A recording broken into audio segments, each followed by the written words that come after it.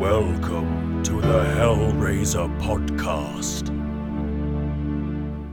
Hello again, and welcome to our second podcast about Boom Studios comics 1 to 8.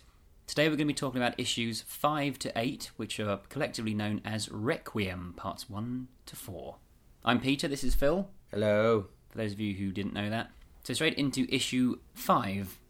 So this is Requiem part 1. The story carries straight on though, with Kirsty on her way to try and save the Harrowers, as she thinks. But the comic starts with Samuel Hess at his farmhouse in Nebraska. And the first page is quite disturbing really. It's just a cow has been caught in barbed wire and he goes up to it and shoots it in the head. But he also could be collecting the barbed wire for something we'll find out on the next couple of pages, where Samuel's giving a speech to the Harrowers. But unfortunately, during the speech, we realise that he's actually killed them all. Yeah, I don't know if I did think that they were dead at this point. Weirdly. I think they are, because they're surrounded by blood. There's blood pools everywhere. Their expressions don't change, and they've got barbed wire wrapped around their necks. Yeah, going into their jugulars. I was optimistic. Well, that's the thing. You don't really know at this point. But I was certainly more interested in what he was saying. Yeah. About his personal history, where he basically sort of alludes to him murdering people in the past, finding the box, and then serving the Lord, as he calls him, Pinhead, just to get. He's obviously got a huge inferiority complex. You know, he just wants a bit of pride. Yeah, he wants to do a job well done. You know, he wants to be worthy of something. Yeah, and he thinks that he will become worthy if he helps Pinhead doing what he needs doing, and then he can basically go to hell with him and be his right-hand man, as it were. Yeah, I think he wants to be a Cenobite or something like that. Yeah, or just help out. Be a helper, a hell helper. And then Kirsty turns up. She's leaving a voicemail to someone who we don't know who that is right now. We'll find out at the end of this issue. But she's basically saying, it's all gone tits up, and I need some help. And then she goes the back way. She's a bit sneaky with a guy who works in a petrol station. Yeah. Or a gas station. Mm-hmm. And she... He's quite trusting, this gas station guy, because she's like, I'm looking for this man. I want to surprise him. And the guy's like, yeah, it's fine. I'll take you the back way. Good luck with your surprise. Small town. Exactly. Yeah, so she gets up on the hill nearby and looks at Samuel's farm. Yeah. At the big barn that he's got there. And she waits till it's dark and then goes inside. And there he is in a square of candles, much like we've seen before when people are about to open the box. Yeah, he's in the traditional Hellraiser position. Yeah, cross-legged, top off, no shoes and socks. Uh-huh. And he wants the box off her. Yeah. And then he says, right, off you go to your friends. And she goes and... oh dear. Yeah, and this is where we find out that they are dead, if you weren't quite sure already. So, this is quite brave, really, to go straight into this issue saying they're all dead. And the last two issues, we were really building up who they were, their backstories, and especially the cliffhanger at the end of Pursuit of the Flesh is your friends are in danger, you have to rescue them. And to find out immediately that there's no way she could have rescued them because they've been killed is quite a brave choice, I think. Absolutely, yeah, and it pays off later on in the story, but at this point you're like, whoa. Yeah. They've been killed, off camera, as it were, exactly. You know. They're just dead. And it's great. It's really, this is proper horror. This is really horrific. All the stuff is going... this girl, Kirsty... She's God. Really had a rough time of it, hasn't she? She's been through it, hasn't she? Like you wouldn't believe. And when she discovers that they're all dead, Samuel is opening the box. And then we get a great page here. Yeah. With a callback to the bells. The bells the donging. Ring, the chimes from hell. And the blue light coming through the boards. The slats. That's brilliant. I love that. Mm-hmm. That's excellent. So then Samuel knocks her out. Yeah. Or knocks her to the ground, anyway. Yeah, knocks her to the ground. Because she's got a cross face on, and she's blatantly going to try and smash him up, so he gets there before she does. Mm-hmm. Knocks to the floor, and then our three Cenobites turn up again. Hurrah! Pinhead, Female, and Chatterer. Looking good. It's quite a different art style, I think, in this issue than has come before. Yeah. I think in this, in my opinion, in the next few issues, the art sort of varies quite a lot. I think it does, yeah. It varies much more in 5 to 8 than in 1 to 4. I do like this one, though. This one's good fun. It is I good. love the way this one's drawn. So they Cenobites have arrived, and Kirsty's quite, I'm going to take you down. Yeah. And the female Cenobite's like, well, there's no glyphs here, no sigils. We're not standing on these runes that can, take us down. And Kirsty's like, no, you're not standing on them. You're standing under them. And before she went in, she's actually got on the roof of the farmhouse and drawn the glyph on the roof. Brilliant. Yeah. What a cool idea. And then she gets a gun out. Yeah. So she's got a secret weapon, and so has Pinhead. Yeah, and then who turns up? Our old favourite Butterball turns up behind her and grabs her. Yay. And it is nice to see him. He's the least popular of the original 4 Cenobites. Oh. I'm not saying that. I'm not saying that I don't like him, but generally he is seen as a bit silly. Oh. And people complain sometimes about his sunglasses, saying he looks a bit 80s. But you can make that much more horrific when you're drawing it like this in a comic. Well, I like him. I like him as well. I think he's good. And he does his job. He looks great in this comic. Yeah. He looks really horrible. So he's basically got hold of Kirsty now. She can't move. And Pinhead's talking to her and sort of offering her a gift. And she's just not listening. She's just like, there's no gifts. You've murdered everyone. Ah. And then he gives her one of his knives. Yeah. Off his sort of belt. And says he's also going to give her a word. She says, what word? He says, duck. Duck. Then we get a lot of action. A lot of action. Now, if the killing of the Harrowers was a brave choice, I'd say this, what happens now, is an even braver choice. And I was not expecting this, and I did not see this coming at all. But she manages to stab Butterball, and she vanquishes him. I'm not quite sure where to. He sort of explodes in a load of light. It's very similar to the original film with the kind of yellowish, and in that one, light. they were sent back to hell, weren't they? Yeah. So maybe he's been sent back to hell. Mm-hmm. But then Pinhead shoots out chains and hooks and captures Samuel, Chatterer, and the female Cenobite and chains them up. And did you not see this coming? No. Oh, really? No, I didn't. Oh, okay. Why? Why did you? I don't know. I know I said that I'm quite slow on the uptake with certain things, but I thought that I didn't see this happening where he would like chain them up, but I saw that he was going to betray them for Kirsty somehow. Right. But I don't know why. I can't remember why I thought that.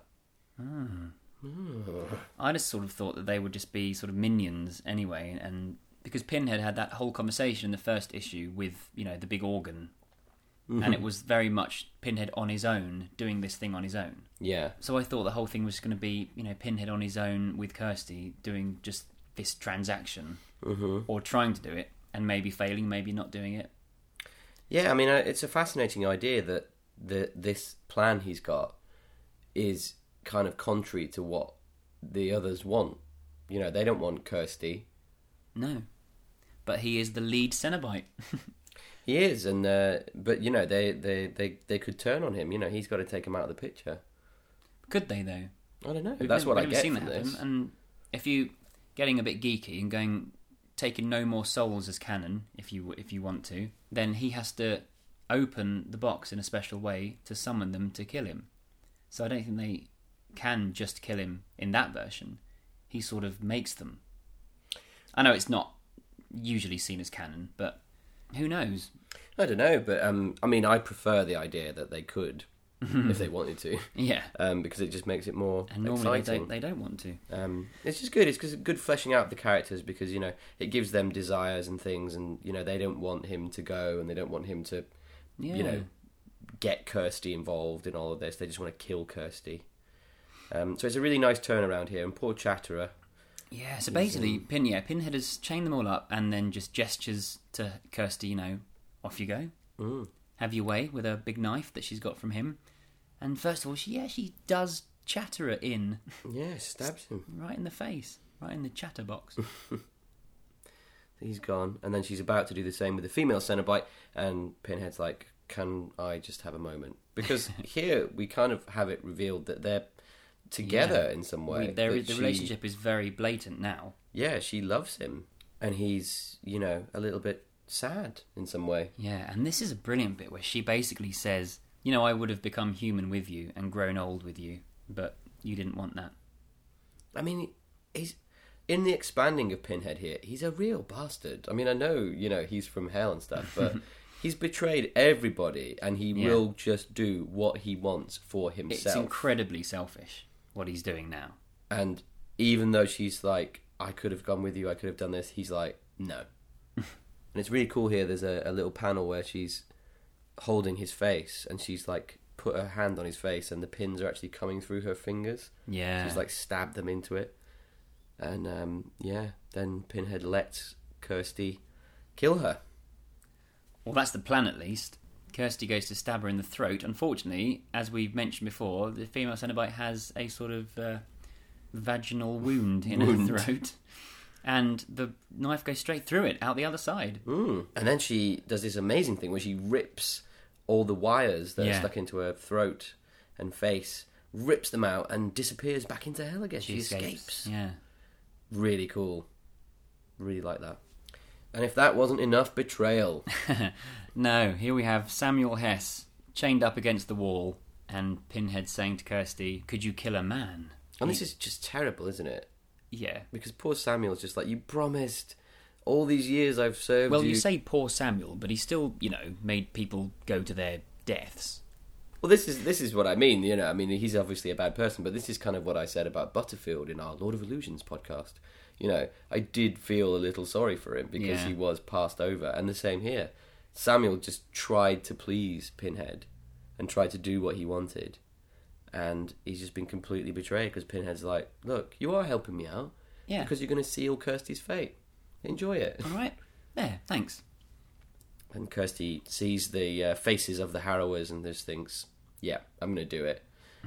And we get a great page. This is just something else. Of her just blowing him away. Blowing Samuel away with a gun. Blowing his head off. That's it. And it's brilliant. Done. And Pinhead is most pleased. He is. And so now we're just left with Kirsty and Pinhead. This is cool as well, a little thing he says here.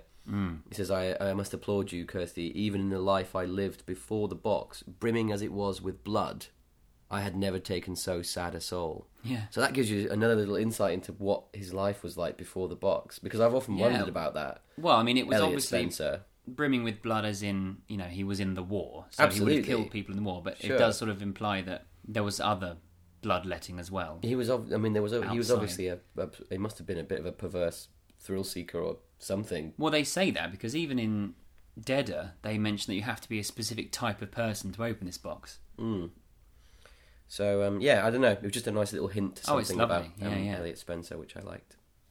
So now Pinhead is offering her to have all her friends back. Yeah, he's basically saying, we could help each other. And she's like, there's nothing you could offer me that I would help. And he says, well, what if I could bring all of your friends and your fella back?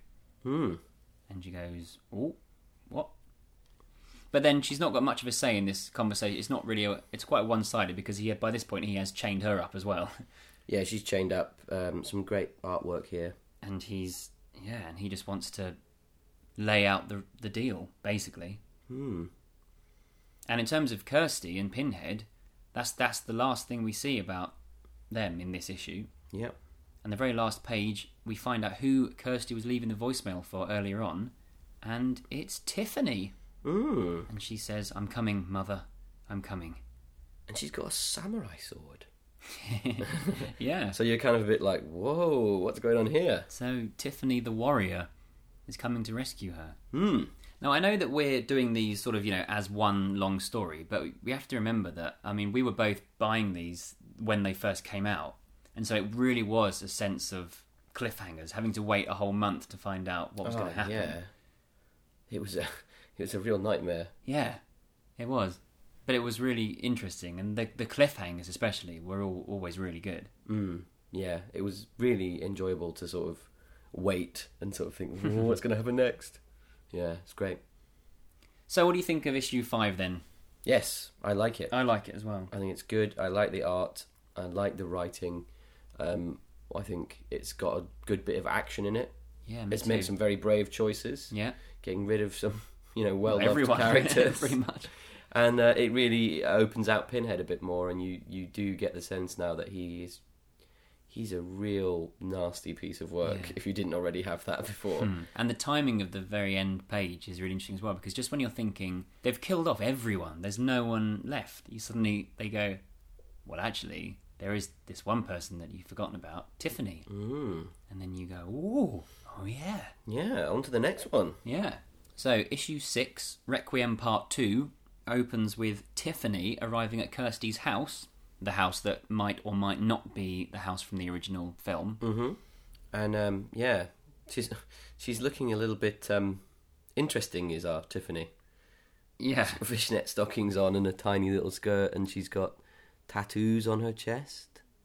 Strange things, and yeah, she looks like she's a bit of a feisty kind of world-weary warrior type. Yeah. What do you think about that? I'm going to come straight out and say the first negative thing we've said about these comics, and that is I'm not a big fan of how she looks in this issue here. And it's not just her. I'm not a big fan of the way that Kirsty's been drawn either. They've both got these really intense smears of lipstick on that makes them look a bit like they're wearing clown makeup in a couple of pages.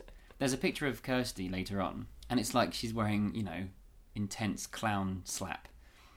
And I know it's not meant to. I don't know why that was done. I'm not quite sure the artist's intention for that. But they look a bit different to they've looked before. It's a new artist. And it'd be the colouring as well. I mean, the colouring, rather than the way it's drawn. Well, partially, a bit of both, isn't it? I think so. But yeah, I mean, I think I agree with you that I don't really like this look of Tiffany's. No, I don't either, really. But when I read it, it didn't bother me that much because I was like, okay, where's this going to go? Yeah. How are you going to make this good, essentially? And so Tiffany finds Kirsty upstairs, but just before she does, she stumbles across this picture of Kirsty and Edgar, but it seems to be covered in, well, either red paint or ink or blood. And the photo of Kirsty has been covered with pins, like Pinhead. And then when she finally finds Kirsty is sat in a circle of the vulnerability glyph, and she's got the box. And she's like, where have you been, Tiffany? And then we get a great montage. And this I love. I really love this montage of what Tiffany's been up to. Brilliant, striking image of she's shot a guy in the head and you're looking through the bullet hole at her. And I love how it now plays out because there's 3 stories that are being told simultaneously, one panel at a time. Yeah, it's great. It is really good, this. So she's going around the world killing engineers. Yeah. She's killing the people who are moving the puzzles. And in this way, you kind of get the sense that they don't really know that they're the puzzles. Yeah, and a lot of them, there's a guy who's just finding bits of a puzzle and trying to put it back together. But they're all talking about Le Marchand, and they all kind of know who he was, and they sort of imply that he was mad. Now, I'm going to bring up something now. They've been implying in this comic that Le Marchand was a complete nutter who made loads and loads and loads of these puzzles, and they're all gateways to hell. Well, that means that this is set in a different universe to Hellraiser Bloodline, doesn't it? It means that this is saying that Hellraiser Bloodline didn't happen. Because in Bloodline he made one box and then he got killed. But that's where I take this universe. Yeah, that's what I think is happening. I think after Hellraiser 2, this is what happens. These comics. Right. What about Bloodline then? Because there are some people who would count the films as canon and aren't interested in reading comics. Well, I think, actually, through some of the things in these comics, this is, if you want to follow the official Clive Barker tale, this is where it goes. I suppose if this is Clive Barker's story, then yeah. The other films, are a canon of their own, I guess. They're a story arc of their own. But I think this is my opinion, just from based on what's in the comics, if you want to follow what Clive Barker was thinking after Hellraiser 2, this is it. It must have been. Which makes it quite special, I guess. Or if he wasn't thinking that at the time, this is what he has decided should have been told. Yeah. Yeah, interesting. So there you go. And it is very interesting, thinking of Le Marchand making all these different things, musical instruments and puzzles and bits and pieces, and these people finding them and either knowing that they're gateways to hell or just being sort of unwitting pawns, restoring them and selling them to people and stuff like that. I like it. I think it's good. Yeah. Yeah. But Kirsty's not very pleased with Tiffany going around blowing everyone away. No, because killing everyone. Yeah, these aren't people. Yeah, as far as Kirsty's aware, these aren't people that have literally given someone a box to open and go to hell. These are just people that are interested and are sort of passing on the myth of Le Marchand. And that's what Tiffany's saying here. She's basically saying we need to destroy the memory of Le Marchand so no one even knows about him. And Kirsty's like, well, that's taken it a bit too far. They have a little bit of an argument about this. Yeah, they're both trying to stop Le Marchand, and Kirsty's going by destroying the actual boxes and puzzles, and Tiffany's going for stopping people do that, which is great. I love it. Yeah, why not? Each to their own. I think it's really good. And then Tiff says, what happened in Nebraska, and we get a flashback. Kirsty in chains as Pinhead. And this is that picture where she looks like she's in clown makeup that I don't like. Okay. But anyway, moving on from that. Yeah, we're back where we were, and then we get a great little page of the Cenobite, the 4 Cenobites, and how they looked when they were human. Yeah, this is cool. And that's great. And that picture of Elliot Spencer really looks like Doug Bradley. It's great.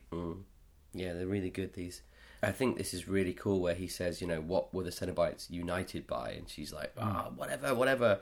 And he's like, they were all explorers of sensation. They all know suffering, and you can't know suffering unless you've lived. They were all human once. Yeah, which is cool. And so he's basically putting the idea in her head that these were humans that were taken to hell, and your humans were taken to hell, so you can have them back. Yeah, and he gets into the offer now, basically. Yeah, he says, "Look, I want to reclaim my life. I want to go to heaven. I want to get out of here. Yeah. And I need a replacement." And she's kind of going, whoa. This is the moment where she's like, are you joking? Just kill me. Yeah. Kill me. And he's like, no, you've got to replace me. And you can have all your people back. You can bring them back if you take my place. He's being very persuasive at this point, isn't he? This is a brilliant visual here where he actually puts himself equal to her by chaining himself up as well. So he's opposite her. They're both hanging by chains. So he's basically saying, look, we could be the same. I don't think I'm better than you. I want to do a trade. You get, again, a kind of Christ-like imagery that you said about before. Yeah, there's quite a lot of that. And he basically says, here's the box. Have a think about it. And he gives you the choice. Yeah. And I love this bit where he's like, there's room for love even in the depths of hell, Kirsty. You can keep it like a secret. So he's kind of saying, like, you don't have to do things the way that I've done them. You can go to hell and do your thing, and you can try and hold on to your humanity if you want. It's all very kind of deal with the devil, telling her what she wants to hear, I guess. And then she said, then it goes back to the present day, as it were, her and Tiffany in the house, and she says something really interesting. She basically says, it wasn't really a decision I had to make. I think the decision was made before I was even born. So it's almost like she's thinking now, this is fate has led me to this point. Yeah. Whereas really, it was kind of because her uncle was a fuck-up.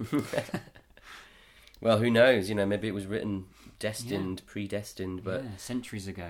Yeah, basically, a big change is coming to hell, and Kirsty's gonna do it. She's gonna go to hell. Yeah, and Tiffany isn't happy with that plan. No, she smacks her. She does smack her, and then she says, I won't let you do this, but then does let her do it. Yeah. Because Kirsty says you have to. Well, here we get another thing of her saying, look, I'm going to go down there and I'm going to destroy hell from the inside. Yeah. I'm going to do what we needed to do. Here's the box. I'm going to use it now to go to hell. You destroy it now. Yeah, this is and why, that's it. Yeah, this is why she's brought Tiffany here, because she thinks this is the last puzzle that can be opened into hell.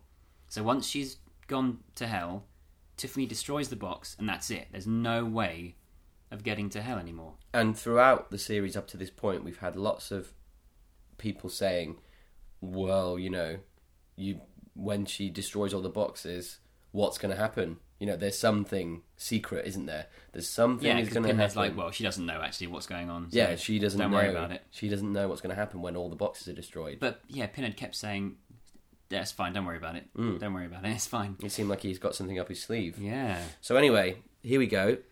She does it. Kirsty solves the box. We get some good artwork here. Yeah, this is lovely. Yeah, she's kind of sinking into the floorboards, and she leaves Tiffany behind. And this is interesting, and because she's drawn the glyph around her, this is what I took from it. She is able just to descend into hell, because normally if you open the box, Cenobites turn up and they rip your soul apart. But because she's drawn this glyph, she can open the box and basically do what she wants and just go to hell.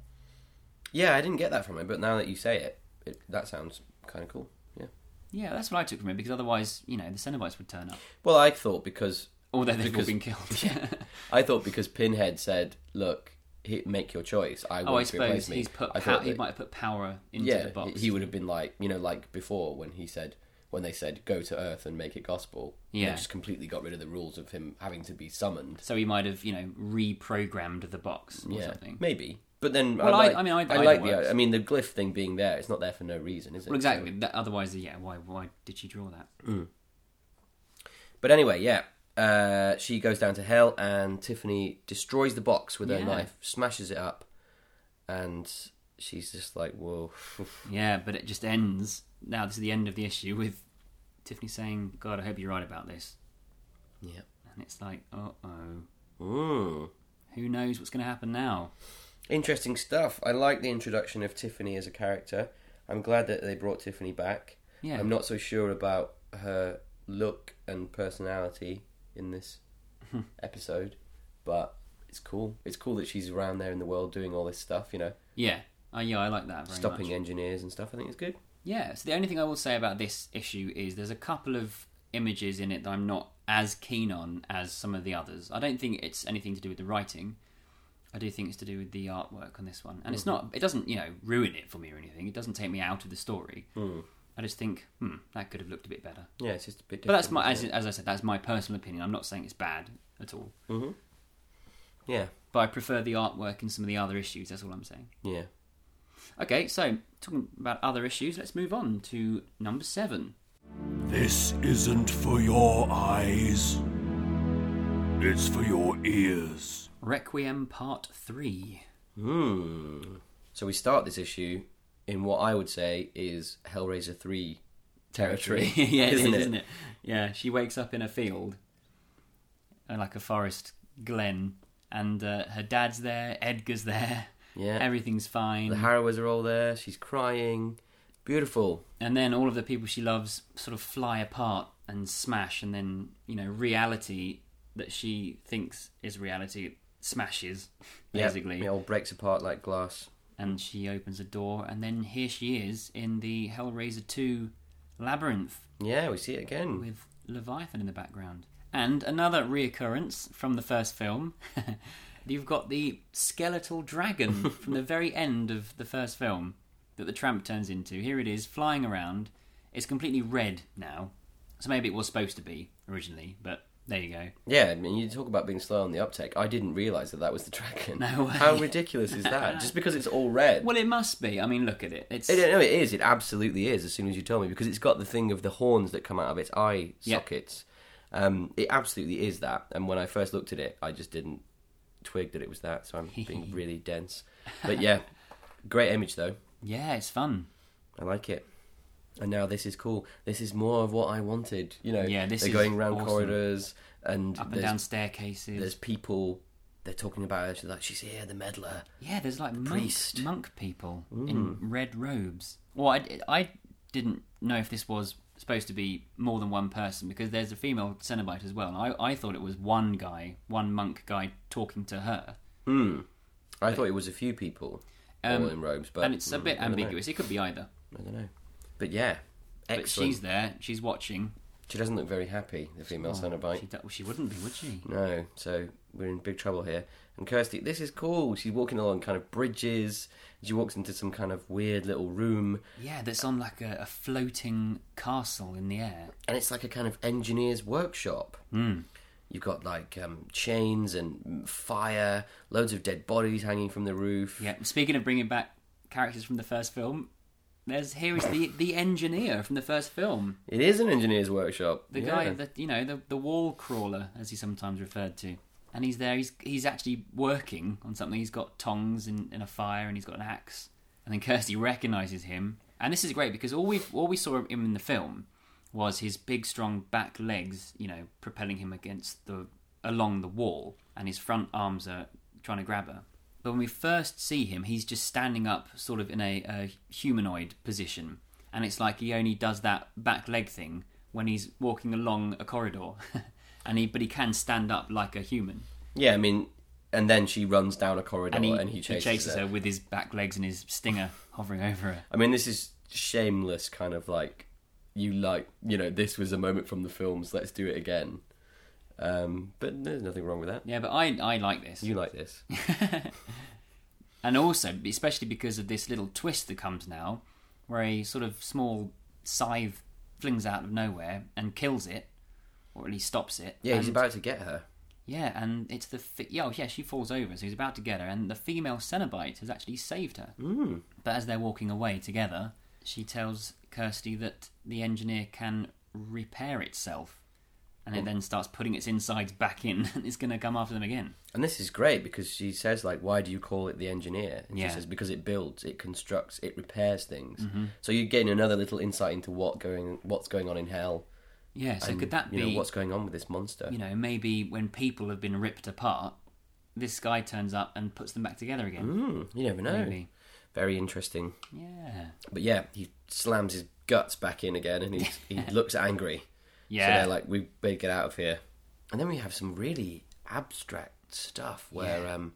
a huge, massive chain comes out of the sky and beds itself in the floor and then lifts them up in sort of a chunk of... Well, they're on a box, a glass box. Well, yeah, it's like a glass box. An empty glass box. And there are other glass boxes around with people in them being tortured or having awful things done to them. Oh, I like this. Yeah, I like this. This is awesome. I like this guy who's being sawed to pieces. There's another guy with God knows what's going on there. It looks like all the blood's being sucked out of his body or something. But they're looking down on the maze of Leviathan. There's people there. This is brilliant. She's like the demons, the workers, the Cenobites. They feast, they fight, they fuck, they wager, they war, they rage. You're getting some kind of insight into what's going on in hell here. Yeah. It's like a whole world of demons and people being tortured. And it's not just there's a room for each person. Like, Frank had his room with all his ladies, and everyone just has a room and that's it. That's all they ever see. These people can interact with each other. Which I think is great. Oh yeah, it's awesome. And I think this is the way that we need, as people who enjoy Hellraiser, to keep showing hell, as a constantly changing thing, as a thing that isn't just one thing or the other. Not that people go, oh, so right, so now definitely there is a room and you stay in that room and that's what happens. You're like, no, it can be anything. It can be all different sorts of things, and then it will constantly be fresh. Yeah. And this just looks brilliant, And she's saying basically here that change doesn't happen very much in hell, but there's a change coming. Yeah. And here she says something really... Yeah, this is brilliant. Ooh. Yeah. She basically says that, look, I want to be on your side because it's better to be on the winning side. Yeah. Kirsty. And if... I have one request. Yeah, if Pinhead fails in his quest to become human and get redemption of heaven, if he ends up back here in hell, I want to be the one to ascribe his eternity of torture. Yeah. Because he betrayed me. Whoa! And we're saying Pinhead, but no one ever refers to him as Pinhead in the comics. I just want to say that he's always, is your lordship or the priest. He is a few times. Yeah, we're just saying Pinhead for ease of use. Yeah, so but that's great as well. The fact that it's not just, hey, Pinhead. Yeah, absolutely. But no, this is really interesting. So the idea is he might still fail in his quest to gain heaven, and if he comes back to hell, she's saying, "Can I have him, please? Yeah, because I would like to torture him." So there we go. crikey, the Cenobites are against each other. This is amazing. Mm-hmm. If you think about it in the context of the whole Hellraiser story, wow, this is great. So then we cut to the priest. The lead Cenobite.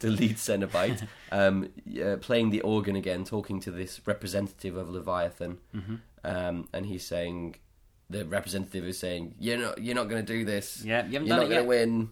And he's very confident. He's old Pinhead, very confident about achieving his goal. And again, they reference here, Kirsty does not know the consequence of destroying the Toymaker's devices, their actual purpose. And Pinhead says, this ungleaned piece of information on which I laid my gamble. So it seems like a big deal. It is a big deal, yeah. There's something that's going to happen when the Toymaker's devices are destroyed that we still haven't been told yet. And, well, who knows? So he then requests to have admission to the sanctum. And they're like, yep, you can. Off you go then. Look to the sky, such a sight to show even you. And basically, Leviathan now opens up. Yeah. A staircase appears. That looks a bit like sort of an entrance to a spaceship or something. But, the Leviathan diamond in the sky, they're Kirsty and the female Cenobite walking towards it, and this ramp opens from it, and so they can walk into it. And this is interesting because I always thought that this was like a thing, a person, this thing in the sky. And now it's sort of opens and it's empty and you can go into it. So it's not like a being, or it's a being that you can go into. Well, I think it's up for debate what it is. Yeah. I think it can be anything, or many things. I mean, I still in my head believe that Leviathan is a thing. It's a creature. It's a presence. It thinks. Yeah. But it can actually be, this diamond can actually be like a room that you can go into. Mm-hmm. Yeah. And then just before they go into it, though, who pops up for one last scare? But it's the engineer. Yeah, he's chasing them. Yeah, and Kirsty's having none of it. She grabs one of the female Cenobite's blades and just throws it towards the engineer and chops its head off. Yeah. And then the female just goes up to it and kicks the head off this sort of ramp like a football. I really like what Kirsty says here to the female Cenobite, where she says, I'm sorry this happened to you. You deserve better, despite all you've done. So I agree, he'll be yours, his damnation your plaything. Yeah. So she's kind of got some sympathy. Because I make the rules now. She's very much, she's like, right, I'm doing this. This is it. So there's a lot of complicated stuff in this issue. Yeah. In all these issues about what is Pinhead, what power does he have in hell, because he's obviously very, very powerful, but then at the same time he's not as powerful as Leviathan. He still has to ask for things, ask permission, to beg for things. It's very interesting. It's all really, really cool. And the very last page is her going up the steps towards him, and there his Pinhead at the top of the stairs inside Leviathan. And he's got his arms outstretched, saying, welcoming, come to me. Whoa. There we go. There's only one more. I mean, if you do keep in mind the first two films, and then you do think of this continuing from them, this story has gone a bloody long way. I mean, this is crazy. Yeah. If you think about the starting off point to this, I like it. I love it, and it still could be a film, and you could do this in an hour and 45 minutes. Yep. You could do this story, and it would be awesome. We still haven't quite raised that $100 million yet, but we're still looking at it. No, I think about £1, £2 at the moment? I got $2.50. Good. We're nearly there then. Nearly there. And so now here we are, issue 8. This is the last part of Requiem.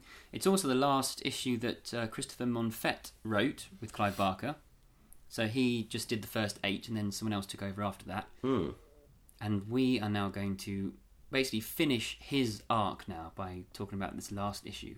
So we carry straight on from where we left off. She's just entering Leviathan, and Pinhead's like, right, let's get to it. Yeah. You've made your choice. Here we are. Let's just do this. Yeah, inside Leviathan is kind of like a puzzle box motif initially. Yeah. And then it kind of turns into a sort of torture room lab. Yeah, it's a white room. Yeah, it is a bit weird, this design. It's like an industrial Oh yeah, lab, like you said. But basically, Kirsty sits down and Pinhead proceeds to chop her hair off and kind of cut her with a scythe, and she pulls his pins out. Yeah, with pliers. So that they have to do these things to each other. So he makes her bald while she's sat down in a chair. They swap over. He sits down and she rips his pins out. And this is amazing. This is really good. And it's so bloody and gory. It's just exactly what you want from a horror comic. It is. I mean, my reservations come here with the art. I'm not as struck with this art as I have been with the other issues.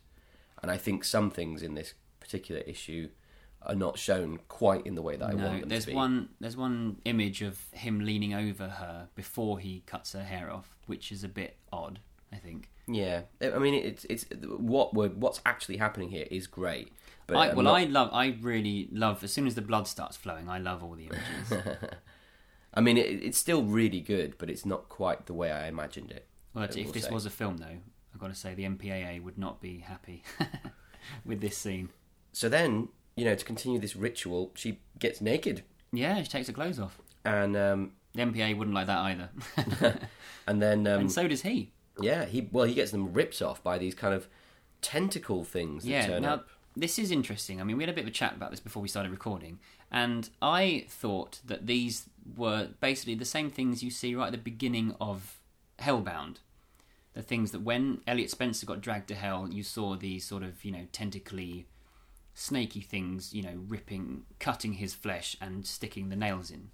But these things here, they don't look like those. No, I think they're different. And the things in the beginning of Hellbound look much more like Chenard's snakes that he shoots out of his hand. Yeah, I think so. And these things look a bit wispy, really. Yeah, I'm flimsy. I'm not completely struck on the design of these tentacles. They seem a little bit this and that. They're not strong design. They're kind of quite abstract. And they're absolutely doing the same thing where they're jamming the nails into Kirsty's head. But I'm not as up for this design. So they are turning her into a Cenobite, into a Kirsty Pinhead hybrid. And now I've just turned the page, and here we are. Yeah. We're looking at... She's done. Kirsty Pinhead hybrid. And my personal opinion... Yeah, go on. Unfortunately is... I don't really like this look. You said that you were disappointed. Yeah. I mean, I do like it. It is good, but I was disappointed. I feel that they could have done something more. Basically, they've literally turned her into Pinhead, but with Kirsty. Yeah. Like, she has exactly the same pins on her face and head, and her costume is kind of red and white, and it's a sort of flowing sash type thing. It's a bit like sort of a samurai type outfit, isn't it? It is, and it's fine, but I just find it all a little bit disappointing. I'm sorry if anyone really likes it. Well, I do like it. I'm so sorry. I will take your apology. But I remember reading this the first time I read it and just thinking, wow, she's like Pinhead now. And I think that's what they were going for. And I was, a proper, little boy about it going, oh, Kirsty's Pinhead. Oh. I mean, I love the idea. Yeah. I love it. And I don't mind the costume. I don't mind the white and red. Well, I like the colours even. I just think it could have been a bit more... I mean, I know they're trying to update it, trying to have it that this is her hell now and she's doing it in a different way. Yeah. But I think that maybe there are more visually interesting ways to achieve that same end, I would say. And it also, I will say this actually. I mean, we talked about in our very first podcast, we talked about how much we loved the Cenobite design, the sadomasochism aspect of it, and the whole leather, pleasure pain thing. And this doesn't have any of that at all. And like you said, maybe she's going to be recreating hell in her own image. Yeah, I think that's what she's doing. White and red and a bit more fluffy. Less whips. Yeah. But, I mean, do you know what I mean? Like, if you say that the sadomasochism stuff was a product of the 80s, or that was when it was popular, or... Well, it's still popular, but do you know what I mean? Like, if you're saying, for example, that the original... I don't think it was a product of popularity, because back in those days it was still a bit of a taboo, wasn't it? I think that's one of the reasons why he used it. Yeah, no, absolutely. But, like, if you say, for example, what I'm getting at is that the old Cenobite designs are just that. You know, they're from an older time. Mm-hmm. So now we're going to update it. Okay, but why update it to a samurai? No, but that's what I'm asking. All right. This is my point. Yeah. Let me make my point. Sorry. The point is... Ow! Stop hitting me. The point is, I don't know what this new design represents, because it doesn't represent anything modern to me. It doesn't represent anything to me. It represents her being a Kirsty Pinhead. It's fine. Yeah. It's fine. But, you know, I don't know. Some disappointment there from me. Okay, fair enough. However, what happens next couldn't disappoint anyone because it's absolute genius. And you've got Pinhead, who isn't really Pinhead anymore. He's now a powerless, skinny wretch. Man. This looks brilliant. And it starts This looks great. This looks amazing. And it starts to, like, rain or snow little bits of red, pink stuff. They look like petals. Petals. Yeah, that's a much better way to describe it. They're like petals falling from a tree. Yeah. And he's like, what's this? And it's flesh. It's little bits of flesh that she has called up to put flesh on him. Well, I mean, I think that this is very much, if you look at her costume and say, well, that's a kind of Japanese or samurai type style, you know, you can imagine her standing in the snow like that with petals dropping down. It's that kind of classic image. And obviously in this case it's flesh, which is awesome. And then she sort of rebuilds him. Yeah, she's got, like, instead of chains, she's got, like, white sheets that come to hold people. Sashes. So he's held there, and he looks pathetic, you know. He does, and it's like this... completely wasted. Exactly, and, you know, this was Pinhead. You know, the leader. The big, powerful one. And this is what he wanted. Yeah. This was his plan. And then he starts to feel things. And he says, oh my God, it's cold. Yeah. And I can feel things. And she says, and so can I. There is much power in these pins. So she's getting used to it. She's learning how to use her powers. Yeah, she's enjoying it, maybe. And then we have these huge kind of ice blocks or concrete blocks. Or rock or stone or... Yeah, that pop out of the ground. That she's summoned up.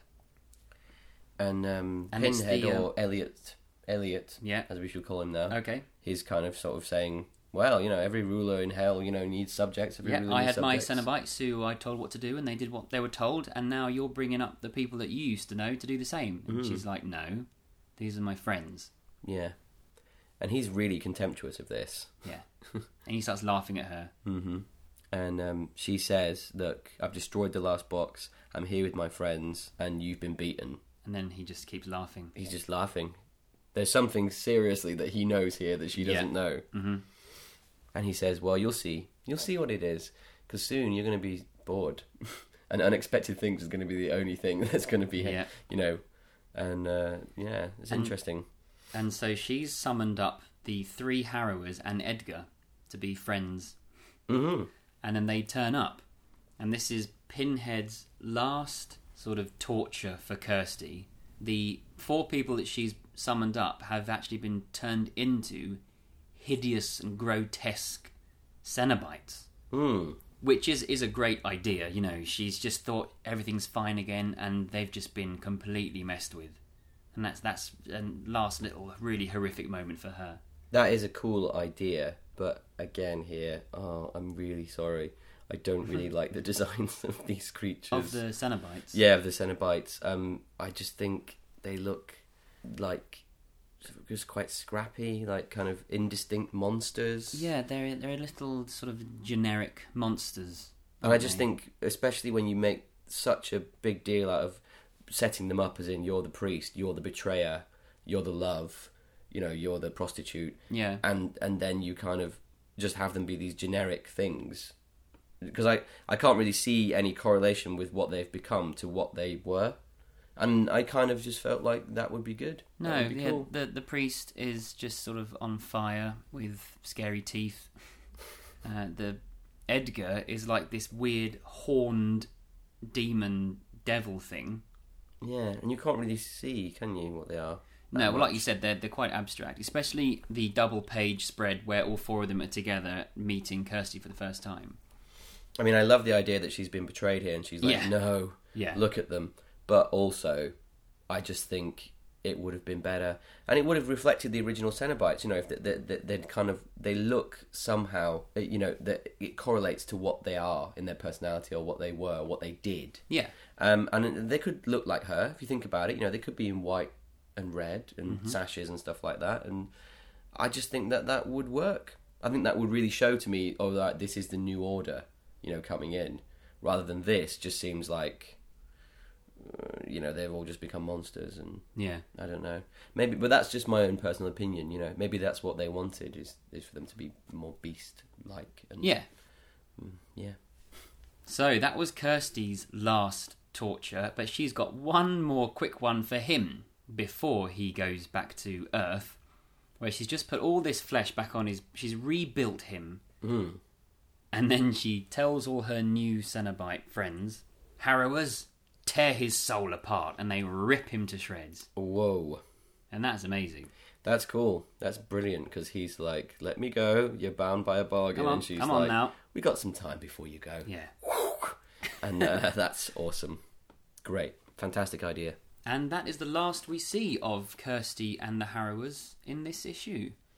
And the very sort of epilogue of this story, we're back in the house again, Kirsty's house, which might be the one from the first film. It's looking more and more like it, the more we look at it. Absolutely. And there's 2 removal men, just like the beginning of the first film and the end of the second film. Callbacks. And they're going in there to move things. They're a cleaning service as well. And then, upstairs, there's a bloodied figure, much like Frank in Hellraiser. And the guy's like, oh, you're right. And then do you need a doctor? Oh, he says, buddy. Yeah. Buddy, do you need a doctor? And then the bloodied figure says, I have a name. And the last picture is him in close-up. I'm Captain Elliot Spencer. And he's still got the sort of grid pattern on his head. Yeah. But he's there, he's human, he's in the real world as a human, as Elliot Spencer again. Whoa. Yeah. What a journey. And that is the end. And then then there's, a little next... Heaven's Reply. So it does carry on. I mean, these comics are still going, and we'll talk more about them later on down the line when some more have come out. But this was very much one story arc, the first 8 issues, Pursuit of the Flesh and Requiem, and it was very much Christopher Monfette's arc. So that's why we've decided to do that story now. Yeah. What do you think about that? I think it's amazing. Yeah. I think it's just the most incredible story. I really wasn't expecting it to be this good. When I started reading these, I didn't expect it to be this good a story, a plot. And not just that, but the writing is so good as well. You've got the sort of poetic things from, like Pinhead's lines from some of the other films that are fun, and that's his character. He's quite a poetic, thoughtful person, even though he's doing all these horrible things. But a lot of the the character choice and things like that, just they make sense, and it feels quite realistic. Yeah, I agree. I think if they had said to us, oh, God forbid if they said this to us, you can write the new comics, I would love to think that this is the kind of thing I would write. That these choices are so good. It's exactly what I want to see as a fan of the Hellraiser films. Carrying on the story, this is what I want. So, to sum up then, the new Boom Studios comics of Hellraiser are brilliant. Well done to all involved. Yeah, absolutely. And if you're a Hellraiser fan, you should definitely read them. And you can have that thrill of thinking, well, this is an alternate Hellraiser canon. You can watch Hellraiser 1, Hellraiser 2, and then you can start reading these comics up to this point, and you've got the Clive Barker continuation of the story. And they're available in comic shops everywhere, and they're also available digitally. I bought most of them digitally. Yeah, just to test it out. I bought the hard copies, and you bought them digitally. Yeah, so there's plenty of ways to get them. So thank you very much to all involved who made this. And speaking of those involved, our next podcast, which should be up pretty shortly as well, is a very special interview we managed to get with the writer of these, Christopher Monfette. Ooh. Yeah, who wrote them with Clive Barker. So we're not going to say anything about that now. Little surprise for you when you listen to the next podcast. So we hope you enjoy that. So there we go. So thank you again for listening. Do check out the website, hellraiserpodcast.com, and the Twitter account and the Facebook and all that jazz. And if you want to write to us, that's hellraiserpodcast@hotmail.co.uk, and it'd be great to hear from you. Let's hear what people think about this comic arc and the Kirsty Pinhead character and Elliot Spencer being back on Earth. Yeah. Ooh. Right, brilliant. Thanks, Phil. Thanks, Peter. And we'll see you all very shortly with our very special interview with Christopher Monfette. Thank you very much. Bye. Bye.